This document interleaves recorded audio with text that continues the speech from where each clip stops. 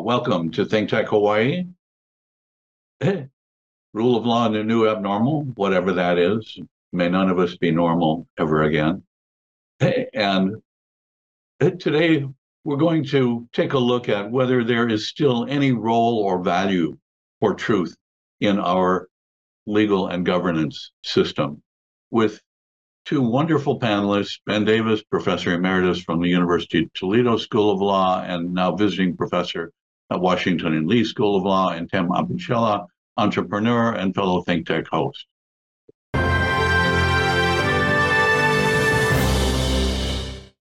Welcome, Tim, Ben. Well, good morning. What do you think? Is there still any role or value for truth in our system of law and governance? All right, Tim, I'll start. So I will say that, yes, there is a role for truth. There's also spin. But let's take E. Jean Carroll yesterday, all right? You had, 9 peers of Donald Trump and her who said basically what she said was true, more likely than not. And she got defamed, sexually abused, and they came up with a number which I thought was brilliant lawyering, saying, I don't want a number. I'm not going to give you a number. I'm just saying. And they came up with, how about $5 million, man? Would that make you feel better? Oh, I think so. I think I might feel a little better with $5 million, right? Okay. So, that's truth in the sense of our legal system's truth. There can be appeals and all that stuff on if the law was wrong and all that, but that's truth. Now, that same night, I guess it was, or night after, Donald Trump did his tap dance, right? About all that. And he defamed her again. Personally, I think he ought to be she might be thinking about bringing another one with race judicata behind her now. But I think that the point is that I watched one of the Republican panels, and there were like 8 people on it, 3 women, 5 guys, I think. And it was interesting that for 2 of the Republican or undeclared New Hampshire folks, it bothered them the way he was acting about her after the decision. The only thing that bothered me is that the guy only asked the women. I mean, you didn't ask the other 5 guys. What did you think about him? Because, people have kids, they have daughters, they have wives, all that stuff. And but I think that, that had an effect. So I think truth still plays a role, even though they're spinning all over the place. So maybe CNN was not that stupid in saying, hey, give the boy the microphone. He's bound to self-destruct. What do you think, Tim? Oh, absolutely. And he did. He actually said some things that may haunt him when it comes to Jack Smith and his prosecution on the January 6th stuff. I mean, he said some very, very odd things in that interview, and I'm sure they were listening. Speaking of truth and speaking of January 6th, I mean, we just had a third prosecution and conviction on sedition and conspiracy to commit sedition. So let's talk about truth. I remember members of Congress saying specifically, it was just a tourist outing. Well, the truth of that has been debunked. Convictions for sedition and conspiracy of sedition says otherwise. And that's beyond a reasonable doubt, too. There we go. Yeah, that's more than just a civil case. Yeah. Beyond a reasonable doubt. And by the way, so I understand sedition is very, very difficult to prove and get a conviction on. Very difficult. Yeah. So I think there's a little truth telling there in that those convictions, and that was jury trial. A jury of their peers, and they're going to go to jail. Good. Yeah. So that truth plays a role. I mean, let's not. Here's another one, which is sort of like what was it? It was is Putin a war criminal? I can't talk about that. You remember that? I love that. I love it. I mean, it's like, I remember that. It's like we forgot Helsinki. You know what I mean? We forgot Helsinki. where he threw the whole intelligence community under the bus in favor of Putin? I said, come on, people can think, or I'll solve Ukraine in 24 hours. Yeah, we know what that means. I mean, it's well, I agree with that, Ben. He also went down the road that once again, Putin is a genius in his invasion of Ukraine. I mean, he said it basically again in the interview. Yeah. So, there's like reality, right? Like that there is reality. Okay. Maybe. And I think reality is related to truth very much. Okay. And then you can have spin all over the place, right? And you can get sucked up by the spin or not. And the hard thing is figuring out what's reality and what's spin these days. Okay. I give that no matter what's going on. But there's some things that seem really real. You know what I mean? In a way that you can't deny it. And the person who is spinning just starts to look insane. I mean, here's another one: George Santos, right? Charged with 13 counts. Was it 13 counts yesterday? And I saw, a little bit of the, his little press thing afterward, and I'm like, you're insane, man. I mean, I don't know what's exactly your problem, but it's there's a mental issue of complete fabulation, and I think most lawyers would say when your client gets charged or something like that, what should a client do? Shut up. Right? That's what they're supposed to do. Just shut up, and talk to me only. You know what I mean? Look at these guys. I mean, it's fascinating to watch I don't know if it's chutzpah or idiocy, or both, Ben, I think it is. It's follow the leader. And who started all this back in 2015 or even before with, telling that Barack Obama wasn't a citizen of the United States. I mean, it started way before 2016. But, it's follow the leader. And to a certain degree, it's if I can say it enough times, if I can repeat and deny and just say it over and over again as if it is true propaganda, then somehow it works. And maybe for the third of the country, it does work. But for the other 66.66% of the nation's population, it won't fly. It doesn't fly. Well, that's a good point. I mean, let's see. Who went to Trump University, right? I wouldn't want that on my wall. Who got those Trump steaks, right? You know what I mean? I mean, I understand, the sales side of things. I understand, spinning things and closing and all that stuff. I understand that. But, the thing about this game is that it is at this level, people understand who you are really quickly and how to take advantage of you. And I think that Trump is showing himself to be what he is, which is basically a very weak person, a very easily manipulated person. And I think that the world has calculated that already in terms of how they play with the United States. And it's unfortunate that people think this bravado amounts to something that is, strongman and all that. It's not. It's the opposite. That's what's so weird, at least to me. I mean, Tim, you've probably seen lots of people in your life going along, being the bluffing and all that stuff, and you find out that they are absolutely, kind of quaking in their boots underneath it all. You know what I mean? Yeah, but they put on the best show. Oh yeah, knowing you would never know they're quaking in their boots, and they put on a hell of a performance of confidence and an air of arrogance. Yeah, and it's amazing when the cards fall down. It's amazing how fast that happens and how they're relegated to what they are, quivering in their boots. So yeah, I've seen it in my life, and I always find it amazing when justice actually catches up finally.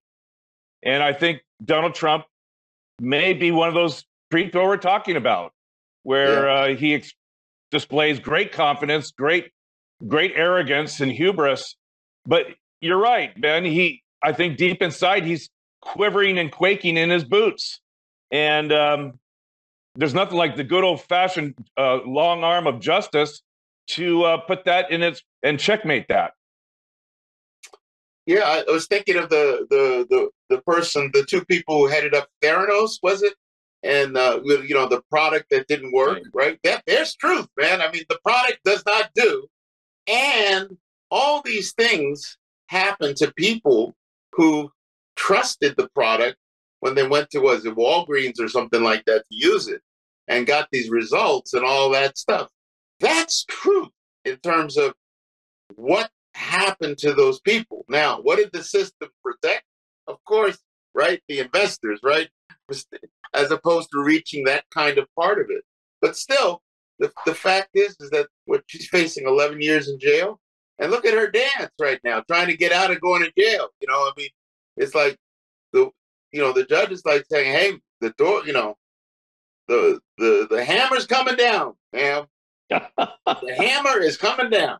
But, and I'm sorry, Chuck, you probably want to ask some questions, but I find my discussions with Ben fascinating here. What does it say about the human condition? What does it say about the inability for asking critical questions? How do snake oil salesmen get to sell their snake oil? Because we are just too afraid to ask questions that may embarrass, put us in a role of embarrassment because we're asking a critical, hard question. And I think that's the problem with a good portion of our society is the inability to ask questions, not to insult, but to inquire, to getting more information. So before I part myself with my hard-earned money, I like to know what it is I'm buying, and how do I do that? I have to ask questions. Yeah, well, that's true. It's like, you don't want to be, what is it, the go along to get along, where you don't want to be looking like the fly in the ointment, or, everybody else. You don't realize that everybody else is in on the thing with the guy, right? To make you think like this is really the deal, right? Dave Chappelle did a great routine on this once. I don't know if you heard it, about he was watching some guy play 3-card Monty. Oh, I saw that one. Yes. And it's like, the guy comes up to him and says, hey, young man, don't get between a man and his money. And then now the real of the game, that you're worried, people are worried about somebody coming up to them and saying, hey, don't get between a man and money if you ask too many questions, right? So I don't know. That's a great reference to bring up, because it is the love of money is the root of all evil, and the bane of all our societal problems is our quest and love for money. And with money comes great power, right? Right. Well, there is an insult in France, where I used to live, which is like, the only thing he's got going for him is he's got money. That's an insult. Okay, isn't that what beautiful? I mean, it's just disdain for the amassing. Well, again, Chuck, I apologize because you haven't been able to ask a question yet. But let me just one last time. Let me just jump on this, and that is, doesn't that tie into our system of justice or injustice? Money. I mean, how many plea bargains are accepted because someone didn't have a $5,000, $10,000 retainer for a competent attorney? And justice and injustice, we say it goes down racial lines. It does. But more importantly, it goes down economic lines. And Absolutely. I think that's what really bothers me the most. And I love the show's name is Justice and the Rule of Law. For hundreds of years, it is a system of injustice because we have economic disparity. Well, we can even we can talk about the criminal side, but also like in the civil side, like for example, eviction. Okay, I was reading something recently where it's saying that essentially like something like 90% of the tenants were unrepresented. Right? It was like, I don't know if it was in Florida or New York or something like that. And it's like, I don't know, it's like a fish going into the shark tank. You know what I mean? I mean, there's no way you're going to be able to, say this is not right. And the judge is like, you're gone. You know what I mean? Chuck could probably speak a little bit to that because here in Hawaii, Chuck has been very much involved with mediation between the landlord and the tenant. Go ahead, Chuck. You're on. You're on your own show. Yeah. Well, actually, I can defer to Ben because Ben is a past chair of the American Bar Association section of dispute resolution. Oh, wow. And why didn't someone tell me that? Yeah.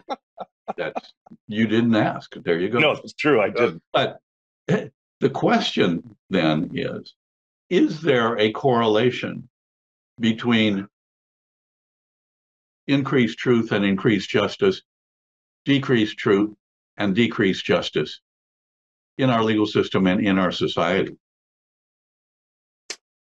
Does truth matter?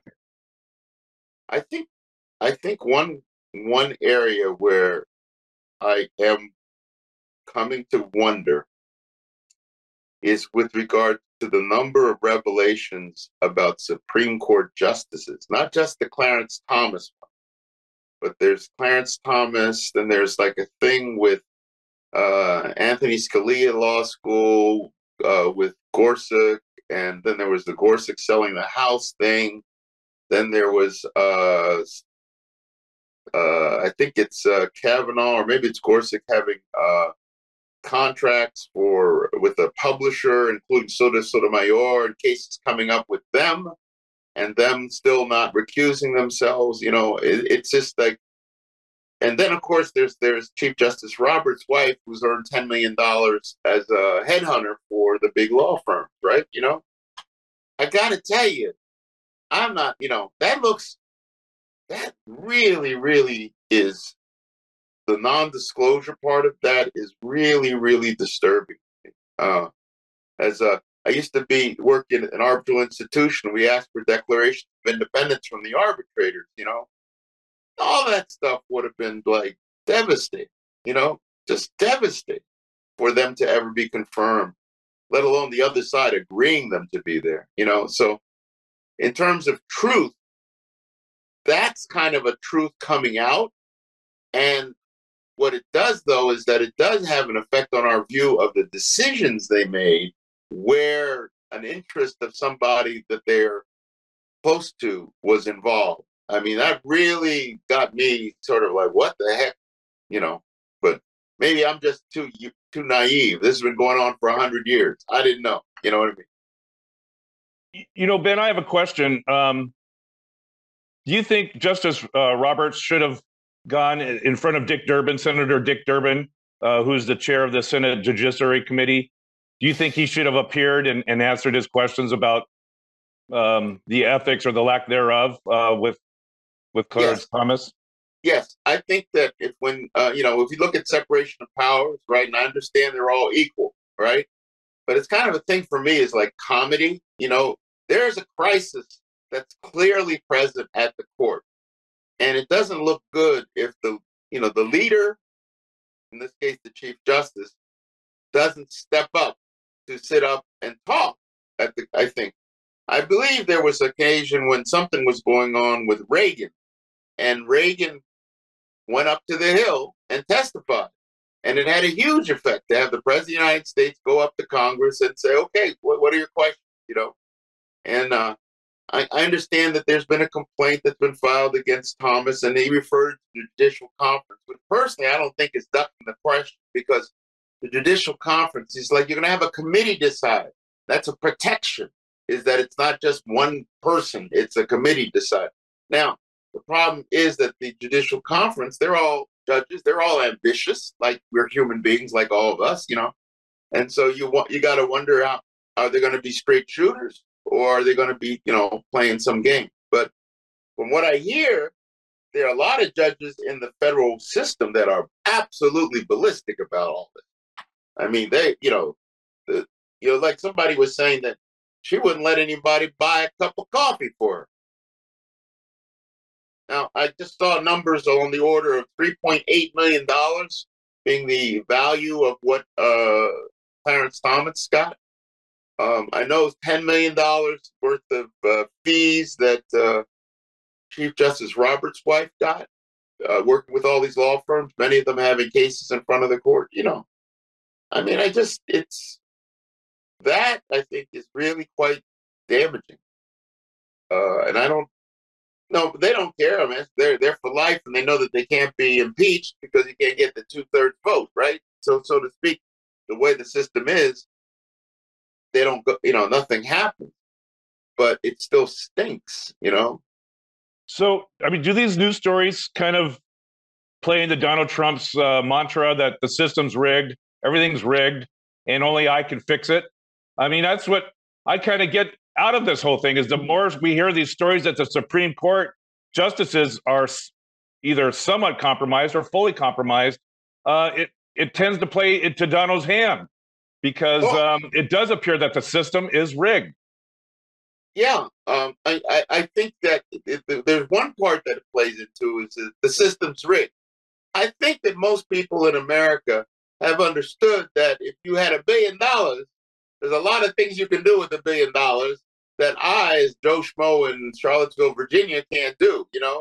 I mean, I can remember when I first moved to Texas. I say, "What's Texas like?" I said, "Well, Texas is a pay-to-play state." You know what I mean?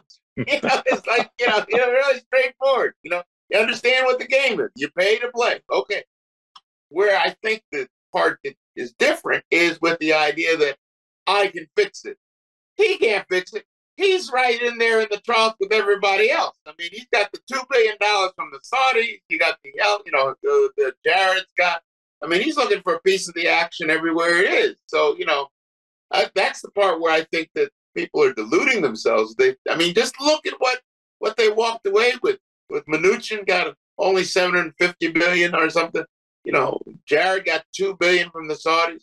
You think that thing with Khashoggi, the way it was played out, happened that way just because of legal reasoning? You know what I mean? It was give me a piece of this for that, and there we go. And $2 billion is a rounding error in a banking account for the Saudis. You know what I mean?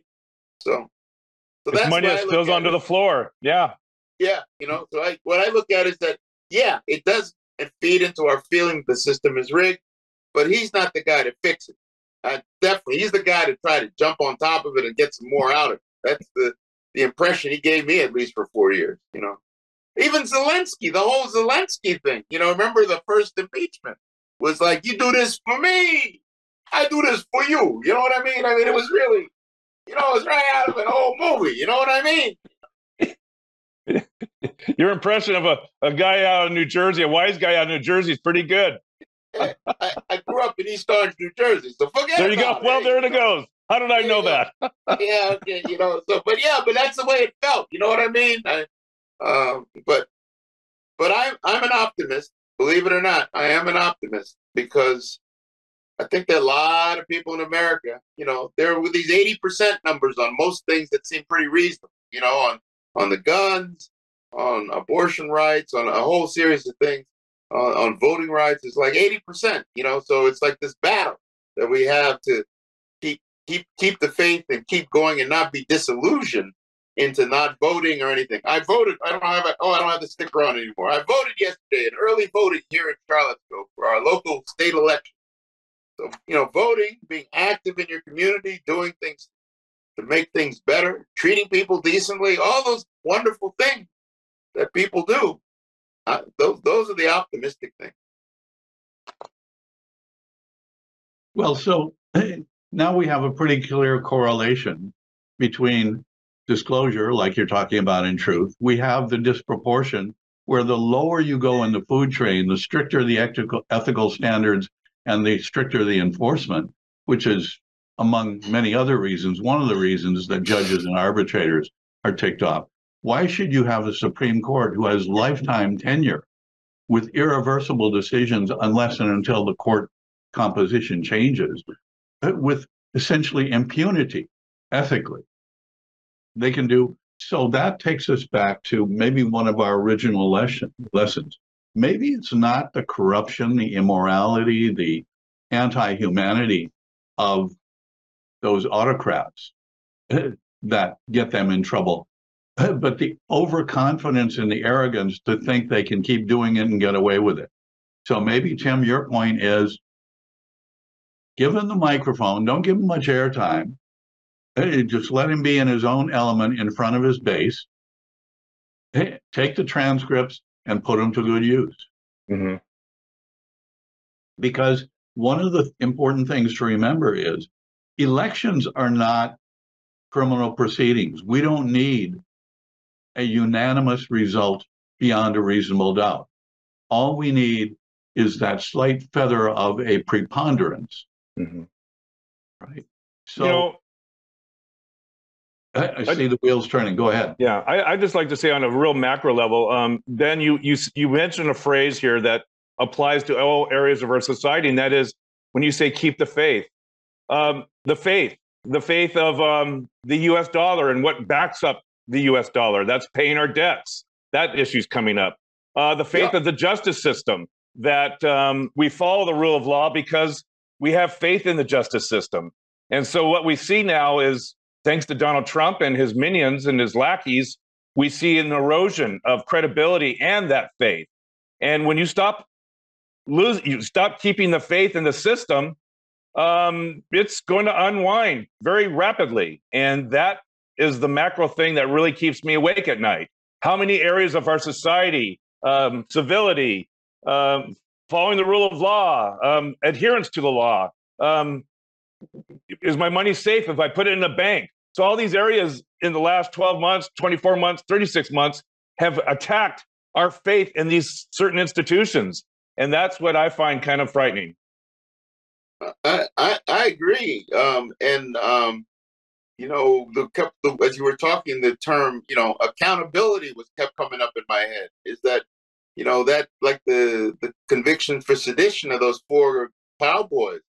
Good, you know, that, you know, the machine keeps working, even though, you know, what, the wheels of justice grind slowly, but they grind finely, or something like that. You know, that should happen to address some of the more egregious aspects of this. I think what is sad to watch, and I think this is related to what their donors want, is the inability of political leaders to actually take it upon themselves to say, this is unacceptable. You know, I mean, the George Santos thing, you can't get, for the machinations, they say, well, I've only got a 5 majority thing and all that stuff. You know, it's like, you know, it's okay for you to just say, yeah, I got a 5 majority thing, but you, dude, need to go. Okay. I mean, okay, we'll be with 4. It'll be a little more difficult, but you need to go. And, or even, you know, I mean, I can think of maybe some other different settings, but where, like in Ohio, they just voted to have what is it, for a referendum? You have to have a 60% majority now, instead of it being 50% for 150 years, right? You know, that there'd be somebody would say, I'm going to veto that as the governor. Even though I'm a Republican, it's just not right to change the rules just to play games. Mm-hmm. But you don't, you don't get that. Well, they think they're going to stay in power forever. And we all know that this goes back and forth each and every 4 years or 2 years, whatever. Yeah. I don't know what it is, hubris or whatever, that I think I'm going to stay in this seat forever, or my party will stay in this seat of power forever. And therefore, why do I have to think about the inevitable that I won't be in this seat forever? Yeah. Tim, Ben, thank you so much. We're out of time for today, but thanks for walking us through the overt and pervasive assaults on truth, on democracy, on things that we do need to have faith in for our system to work. And the question in 2024 will be, can the people who do that generate enough chaos, uncertainty, and fear to generate majorities that will serve their power interests? We're seeing now they're trying to change the rules, so it will take greater majorities to move them out of power. But come back, join us in a couple of weeks. If you like Think Tech, please take time, go to the website, support us. Thank you for being with us. Aloha, and be well, be safe.